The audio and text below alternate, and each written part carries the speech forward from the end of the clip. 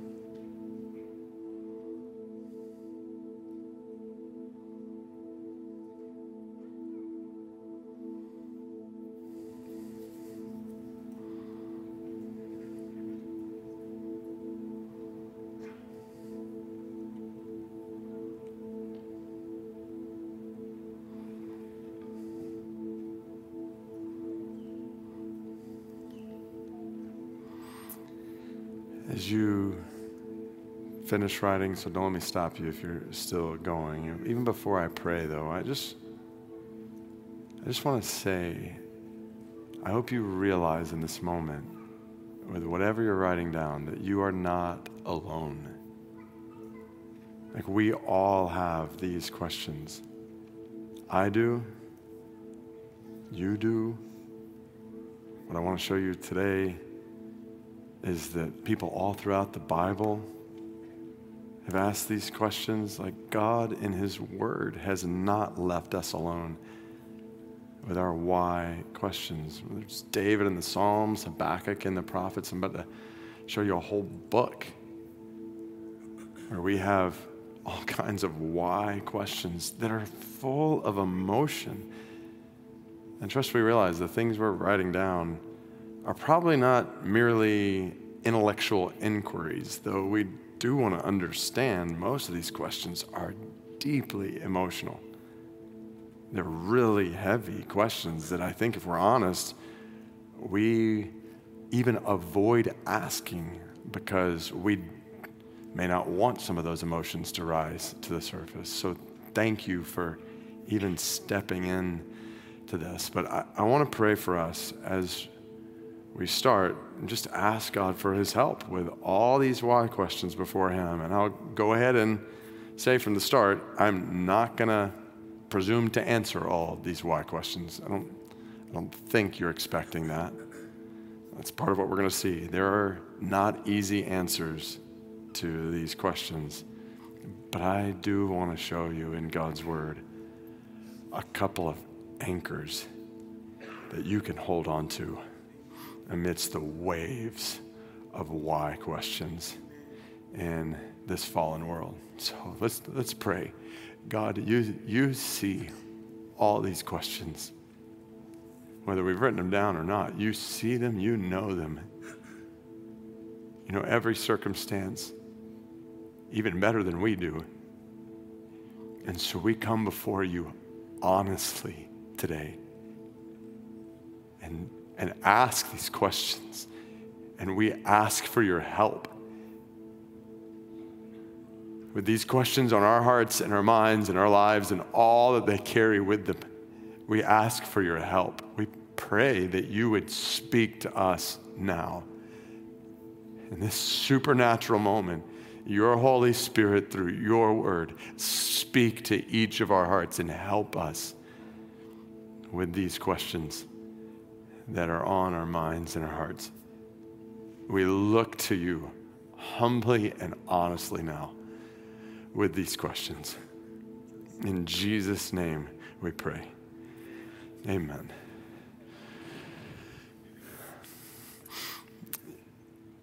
You know, one other thing I just want to mention as a side note, whenever we have moments like that, reflecting, it's always in a room like this. Obviously, I don't know every other room, but you start hearing like baby sounds or this or that. And I know that's like one of the biggest fears that a parent has, or maybe you have a child with special needs. You're like, oh no, quiet moment. Like, what's going to happen? I just want you to know we love baby sounds in this church family. And we love the sounds of children with special needs. So don't ever be concerned about that. If somebody looks at you, gives you a bad look, you just give them a bad look back on my behalf. And be like, that, David's with me. And you give it to him. So anyway. All right. So we're in Job 3, which means we're jumping past the start of this book, which we've studied before as a church family. So I don't want to go back over all of Job 1 and 2, but for those of you who may not be familiar with this story, here's the setup. In the beginning of Job 1, Job had everything he desired. A wife, a house full of children, a wealth of possessions, good health, and he was blameless and upright before God. He feared God, he did good, turned away from evil. But then in an instant, you read Job 1, it's like a torrent of waves that come one after another after another. All of his possessions are stripped away from him. And then all 10 of Job's children die instantly. And then in Job 2, he loses his good health. Physically, he is in miserable pain. And his wife is telling him to curse God and die.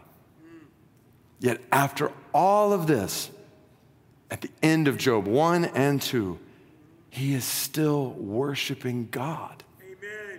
Job 1 says when all this happened to his possessions and then his children, Job arose, tore his robe, and shaved his head, and he fell on the ground and worshiped. Amen. And he said, naked I came from my mother's womb, and naked shall I return. The Lord gave, and the Lord has taken away.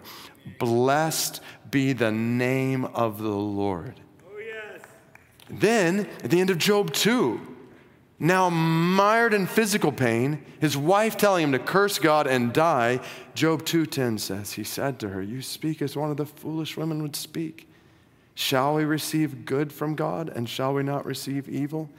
In all this, Job did not sin with his lips. These are two of the most remarkable statements of faith ever recorded in history. Statements of trust in and worship of God in the middle of unimaginable tragedy and loss and hurt and pain. Yet, this was just the beginning. It's one thing to experience a sudden tragedy. It's an entirely different challenge, isn't it? To experience the pain of that loss for days and months and years afterward. And that's the journey that begins to unfold in Job 3. As we see this blameless, upright man who's completely committed to God, but is wrestling and struggling deeply with God over the mysteries of God's ways. Job wrestling with questions. God, why? And he's wrestling with these questions in a trash heap amidst unimaginable physical pain and hurt. And before long, some supposed friends show up, named Eliphaz, Bildad, and Zophar. And after Job initially speaks in Job 3, a threefold cycle begins, where Eliphaz speaks, then Job responds. And Bildad speaks, then Job responds. And Zophar speaks, and Job responds. And they do this rotation 3 times, although the third time one of them basically drops out and a new guy named Elihu comes in. And on a whole, the counsel these friends give is extremely unhelpful. Remember, as you read through the book of Job, if you're following along in our Bible reading, just because something is in the Bible doesn't mean it's an example for us to follow. There are many things in the Bible that God gives us as examples not to follow. And that includes much of the counsel we see from these supposed friends. Now, don't be mistaken, much of what these friends say at different points is true, but the way they apply that truth is often unhelpful, or their timing or tone in sharing certain truths are unhelpful, and then some of the things they say just aren't true. At the core of their unhelpful counsel is an insistence that surely Job has done something to deserve this, when that was not the case. But these guys had no category for innocent suffering. They thought if something bad happens to you, then you deserve it. If something good happens to you, you deserve that. That is horrible theology. Nevertheless, in the middle of all these conversations between Job and these guys, we do find some anchors to ground our hearts and our minds amidst the waves of why questions in our lives. And Job 3 is exactly the place to start because of how many times Job asks why. I want to read the whole chapter for us, and I would just encourage you, circle every time you see the question, why? So we'll start in Job chapter 3, verse 1. After this, Job opened his mouth and cursed the day of his birth. Job said, so he's speaking to his friends, let the day perish on which I was born, and the night that said a man is conceived. Let that day be darkness. May God above not seek it, nor light shine upon it. Let gloom and deep darkness claim it. Let clouds dwell upon it. Let the blackness of the day terrify it. That night, let thick darkness seize it. Let it not rejoice among the days of the year. Let it not come into the number of the months. Behold, let that night be barren. Let no joyful cry enter it. Let those who curse it, who curse the day, who are ready to rouse up Leviathan. Let the stars of its dawn be dark. Let it hope for light but have none, nor see the eyelids of the morning, because it did not shut the doors of my mother's womb, nor hide trouble from my eyes. And then he says, why did I not die at birth? Come out from the womb and expire. Why did the knees receive me, or why the breasts that I should nurse? For then I would have lain down and been quiet. I would have slept. Then I would have been at rest with kings and counselors of the earth who rebuilt ruins for themselves, or with princes who had gold, who filled their houses with silver. Or why was I not as a hidden stillborn child, as infants who never see the light? There the wicked cease from troubling, and there the weary are at rest. There the prisoners are at ease together. They hear not the voice of the taskmaster. The small and the great are there, and the slave is free from his master. Why is light given to him who is in misery, and life to the bitter in soul, who long for death, but it comes not, and dig for it more than for hidden treasures, who rejoice exceedingly and are glad when they find the grave? Why is light given to a man whose way is hidden, whom God has hedged in? For my sighing comes instead of my bread, and my groanings are poured out like water. For the thing I fear comes upon me, and what I dread befalls me. I am not at ease, nor am I quiet. I have no rest, but trouble comes. Wow. I'm talking about heavy. This is the first time we hear Job speak after his declarations of faith in God. And 6 different times in this chapter, he's asking, why? And his why question really is the most fundamental of all. Like, why was I even born? Like, if this is what I was going to experience, why did you even make me, God? Like, feel the depth of emotion in this man who is coming before God in faith, hurting and broken, asking, why am I even here? With a clear implication, I don't want to be here. I don't want to live. Like, he's longing for death. Yet, in the chapters that follow, I want to show you the fruit of this kind of honest faith. I want to show you the anchors that Job, amidst real, raw emotions and questions, is holding onto in his why questions, because they're the same anchors that God has given you and me to hold on to. Amen. So here's the first. I would encourage you to write this down. First one. Amidst all your questions about why, remember that God is all wise. Amen.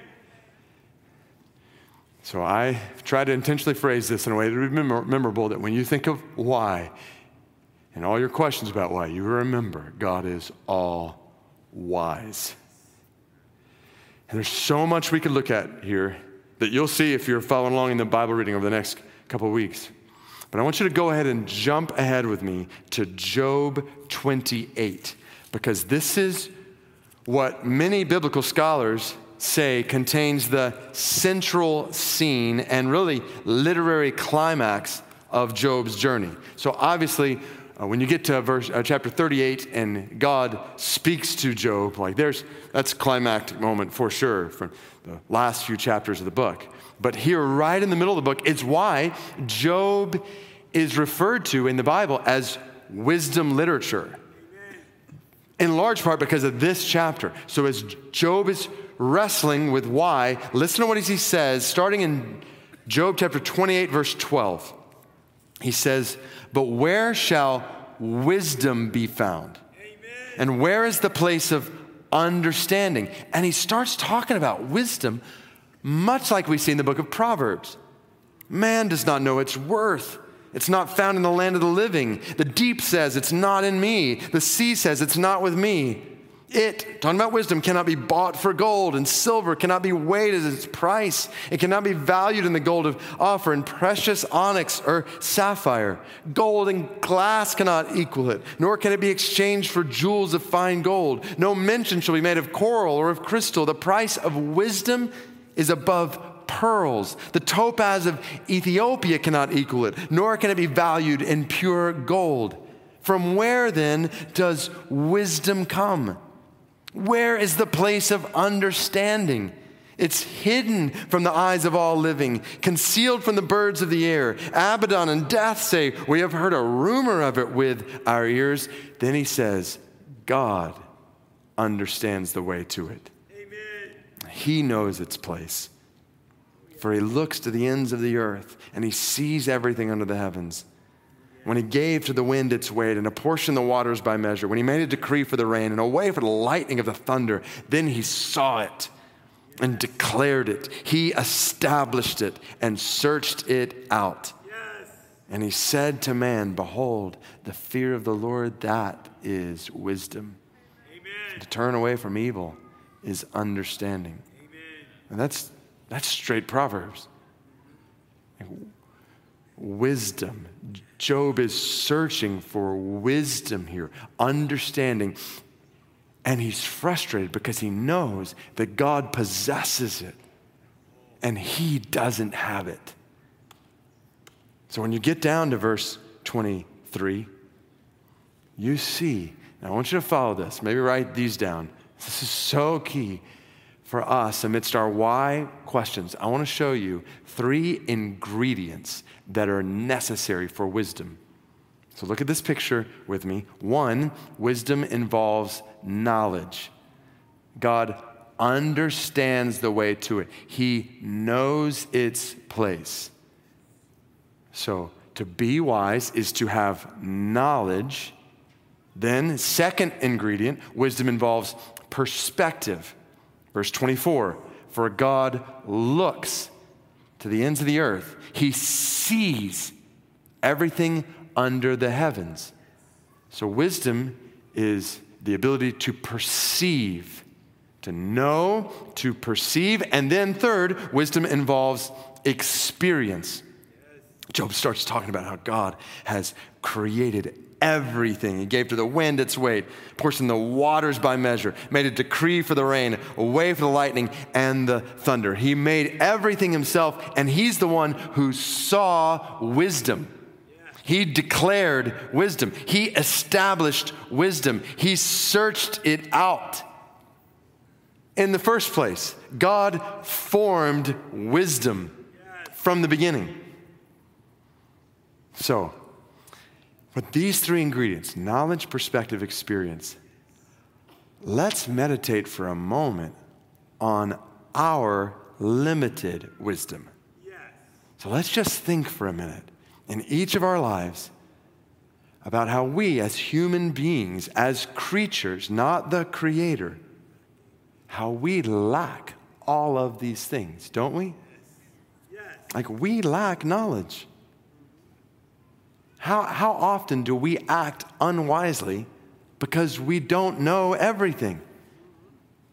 How many times have you found out something later and thought, if I'd known that, I would have never done this. I wouldn't have said that if I'd have known that. We don't know everything. That leads to foolishness. We're not wise because we don't know everything. And the more we grow in knowledge, the more we grow in wisdom. Similarly, we lack perspective. We don't see everything. And we certainly don't see everything clearly. Our perspective is always, at best, limited, and at worst, jaded or distorted or sometimes just wrong. We never perceive all the factors at work in every situation, all the effects of a decision we might make. Or maybe we're just not able to see things from another's point of view. And we can do unwise things. We can say, oh, if I'd have known how this would be taken, if I'd have seen it from that perspective, I would have said something different. I would have done something different. We lack perspective. And then third, we lack experience. If we've never been through a situation before, well, we learn some things first time we walk through it that we know for next time how to better handle. The more we grow in experience, the more we grow in wisdom. But we're obviously limited in our experience. So we lack knowledge, perspective, and experience, which is why we find ourselves searching for understanding and wisdom. But let's meditate for a moment on God's limitless wisdom. Think about this. How God has perfect knowledge. He knows everything. Past, present, future. God always has all the facts. God never finds out something later and says, I didn't realize that. I would have done something different if I knew that. That never happens in God. God always acts in light of all the facts because he has perfect knowledge. And second, God has eternal perspective on everything at all time. He looks to the ends of the earth, verse 24 said. He sees everything under the heavens. True wisdom sees everything in proper perspective, and God has eternally proper, perfect perspective. God sees and understands how any one thing will affect every other thing, including every person at every time throughout all time, eternity.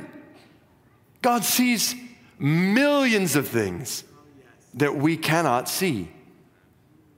And then, finally, God has infinite experience. He's the one who made the world, and he made wisdom. And he has always acted wisely in all that he has done. In other words, God is no rookie when it comes to wisdom. He's wisdom's author. God has infinite experience as the infinitely wise God. So, amidst all of our questions about why, what do we need to remember? We need to remember that we are not all wise, and God is. We lack so much knowledge, perspective, and experience, and God lacks none of these things. Which is why in the middle of our why questions, right in the middle of the book of Job, we have this central climactic declaration that God is all wise, and as a result, God is trustworthy. You and I honestly ask, how can we trust God when this or that happened, or this or that is happening? And the answer is, you can trust God when you remember that his knowledge is perfect, that he knows all things, he knows what is best in all things, and you can trust God when you remember that his perspective is eternal. When you remember he sees so many things that you do not see, including the effects of all these things on every single person in history for all of eternity. And you can trust God when you remember that he has infinite experience, that he was and is and always will be, and that in his wisdom, he knows how to take even evil and suffering and turn it for good. Isn't this the gospel, the story at the center of this book? The story of Jesus, the perfect, innocent, blameless Son of God, being beaten, tortured, and nailed to a cross to die. Why, God? See this. You're not alone. You're writing out your why questions. Jesus on the cross, Matthew 27:46, at about the 9th hour, Jesus cried out with a loud voice saying, Eli, Eli, lema sabachthani. That is, my God, what? Why have you forsaken me? Jesus, in his humanity, in his suffering, is asking why. Why the cross? Why the pain? Why death? And the answer is because God the Father, in his limitless wisdom, has perfect knowledge of every single one of our sins. And God, in his eternal perspective, had designed a way for every one of us in this gathering who trusts in Jesus 2,000 years later to be sitting here today saved from all our sins. Because God, in his infinite experience, knew what was best to bring us to himself for all of eternity. So Jesus, praise God, trusted the wisdom of the Father and endured the cross and the most evil act in all of history, the crucifixion of the blameless Son of God, ushered in the most wonderful reality in all of history, salvation for every person from every nation who trusts in him. Behold the wisdom of God. Amen. Behold the trustworthiness of God. God is infinitely wise, and we are not. So, amidst all your questions about why, we must remember that God is all wise. And it honors, it glorifies God when we trust in him. When we admittedly and honestly don't understand what he's doing. Which leads right in to the second anchor amidst the wave of why questions we have in this fallen world. In the depth of your despair, hold fast to God as your hope. In the depth of your despair, you can hold fast to God as your hope. So think back to chapter 3. I think depth of despair is an appropriate description of Job. Don't you? Like, he's despairing of life itself. The number of times he talked about darkness, like this picture of despair. And that continues throughout his various responses to his friends. Here's just a few examples. Job 6, 8 and 9. Oh, that I might have my request, that God will fulfill my hope, that it would please God to crush me, that he would let loose his hand and cut me off. Job 7:16, I loathe my life. I would not live forever. Leave me alone, for my days are a breath. Job 10:20, are not my days few? Then cease and leave me alone, that I may find a little cheer before I go, and I shall not return to the land of darkness and deep shadow, the land of gloom like thick darkness, like deep shadow without any order, where there is light as thick darkness. You see that repetition, darkness, thick darkness, thick darkness. He says, Job 17:13, if I hope for Sheol, death is my house. If I might make my bed again in darkness, if I say to the pit, you're my father, to the worm, my mother or my sister, where then is my hope? Who will see my hope? You see it. Job is covered up in the depth of despair. And what's he longing for? Like, hope. Where is my hope? Who will see my hope? Which is the challenge, right? It's what despair is. It's darkness with no sign of light on the horizon. You ever been there? And Job hits rock bottom in a sense in chapter 19. Listen to these words that he says to his friends as he feels like everyone is against him. Everything is against him. He has put my brothers far from me. Those who knew me are wholly estranged from me. My relatives have failed me. My close friends have forgotten me. The guests in my house and my maidservants count me as a stranger. I've become a foreigner in their eyes. I call to my servant, but he gives me no answer. I must plead with him with my mouth for mercy. My breath is strange to my wife. I'm a stench to the children of my own mothers, brothers and sisters. Even young children despise me. When I rise, they talk against me. All my intimate friends abhor me. Those whom I have loved have turned against me. My bones stick to my skin and to my flesh. I have escaped by the skin of my teeth. Have mercy on me. Have mercy on me, O you, my friends, for the hand of God has touched me. Why do you, like God, pursue me? Why are you not satisfied with my flesh? Despair, desertion, destruction, and seemingly no hope. But it's at this point, in the depth of Job's despair, that we read one of the most remarkable, thrilling, triumphant parts of this entire book. Listen to Job in the very next sentence. It says, oh, that my words were written. Oh, they were inscribed in a book. Just feel the intensity here.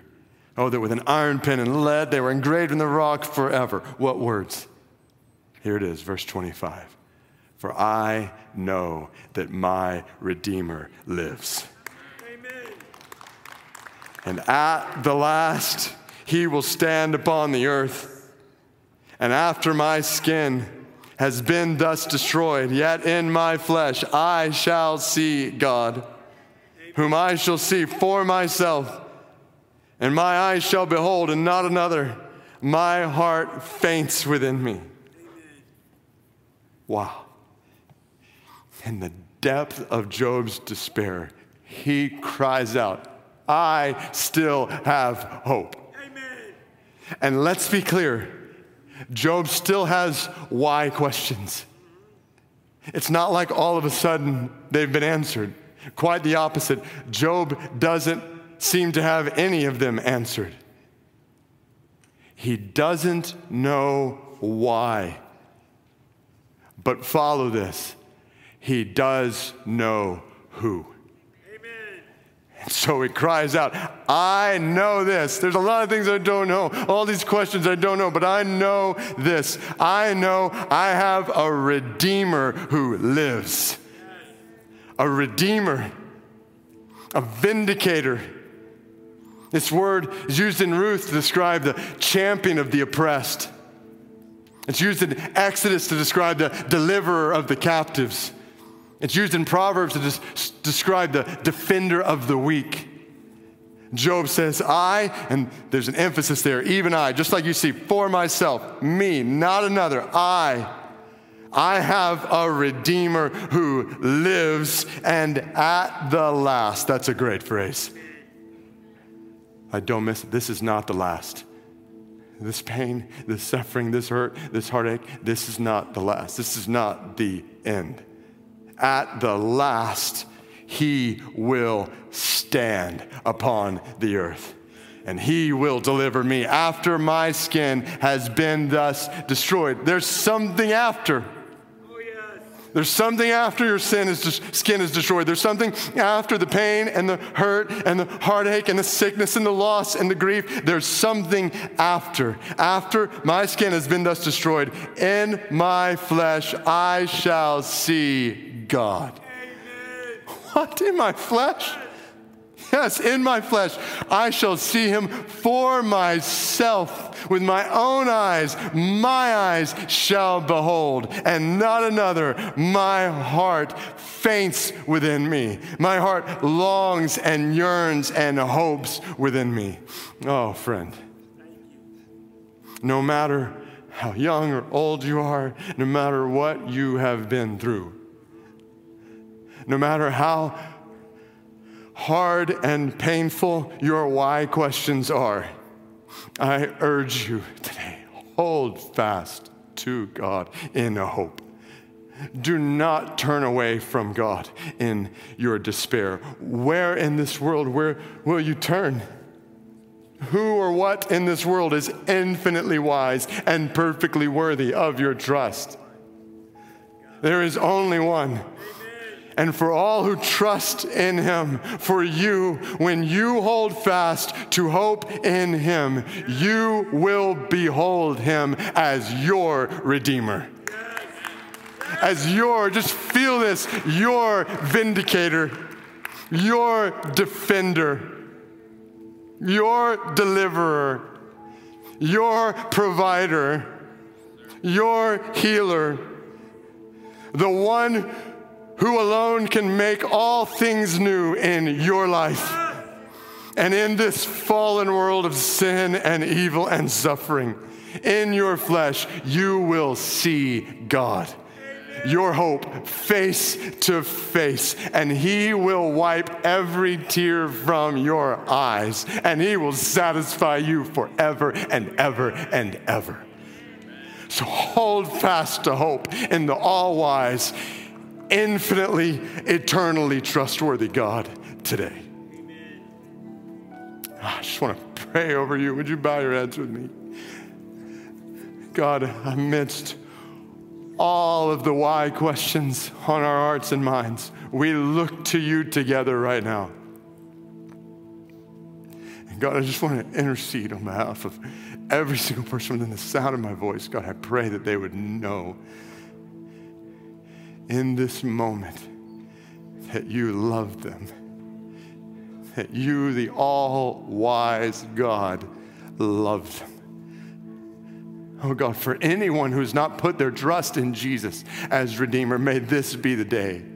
May this be the moment where they trust in you, Jesus, what you did on the cross to forgive them of their sins, to restore them to relationship with you. And God, for all who have put their trust in Jesus, may they know that you have given them eternal life for the next 10 trillion years and beyond, so they can trust you with today and tomorrow and this week, no matter what it holds. God, we praise you for your wisdom. We just confess together right now, we lack knowledge and perspective and experience, and we don't understand as a result. We don't understand why this or that. But we're trusting that you're all wise and you see all things and you know all things and you're working all things together for the good of those who love you and have been called according to your purpose. So we're trusting in you. And God, we pray for that kind of faith on days when faith is hard to come by. God, I know there are weary heads in this gathering right now where that faith is hard to come by. God, I pray that you would give faith, strength, comfort, peace that makes no sense, joy in chaos, and hope that transcends anything this world brings our way. Jesus, we praise you for your death on the cross for us, for your resurrection from the grave. We praise you that you are our Redeemer and you live.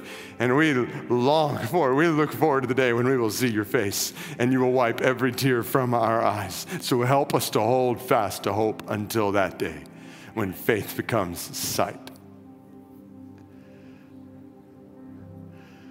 Oh God, we love your word. We love your word. We need your word.